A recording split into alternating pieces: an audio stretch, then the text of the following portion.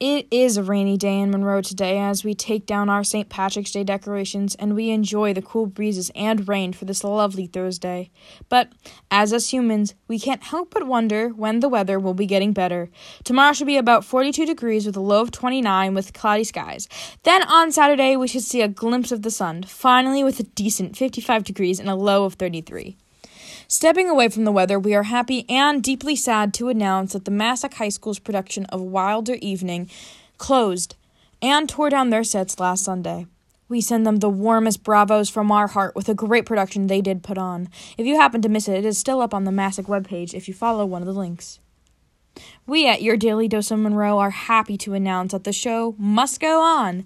Meet Me in St. Louis, a classic 1945 film turned musical, will be Massac High School's musical this late season. Thankfully, due to no finals at Massac this year due to COVID-19, the school will be having a late theater season and production will be held. Best news is that all the students who will be working on the show will be working with the playwright of the musical adaptation, along with the actor, director, and teachers, Tom Simonetti, known locally for his work in Shakespeare in the Park.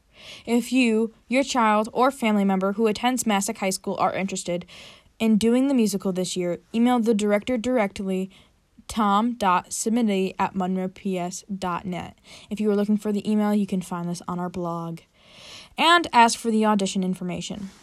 In other news, we have great news about the COVID-19 vaccines. If you, a friend, or a family member who is over 45, you will be able to book an appointment to receive a vaccine starting tomorrow, March 19th, 2021. Then, starting on April 5th, anyone older than 16 years of age will be able to get a vaccine. To find out more, check out the Monroe official website. Lastly, we are excited to announce that you can suggest topics, events, or other things to be brought up and spoken about on these daily articles. Whether you're a listener, watcher, or a reader, contact me at dailydoseofmonroe@gmail.com.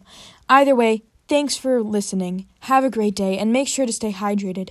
If you want to hear more from the Monroe, Connecticut podcast, aka Your Daily Dose of Monroe, please follow our podcast and or subscribe to the YouTube. Thank you for watching.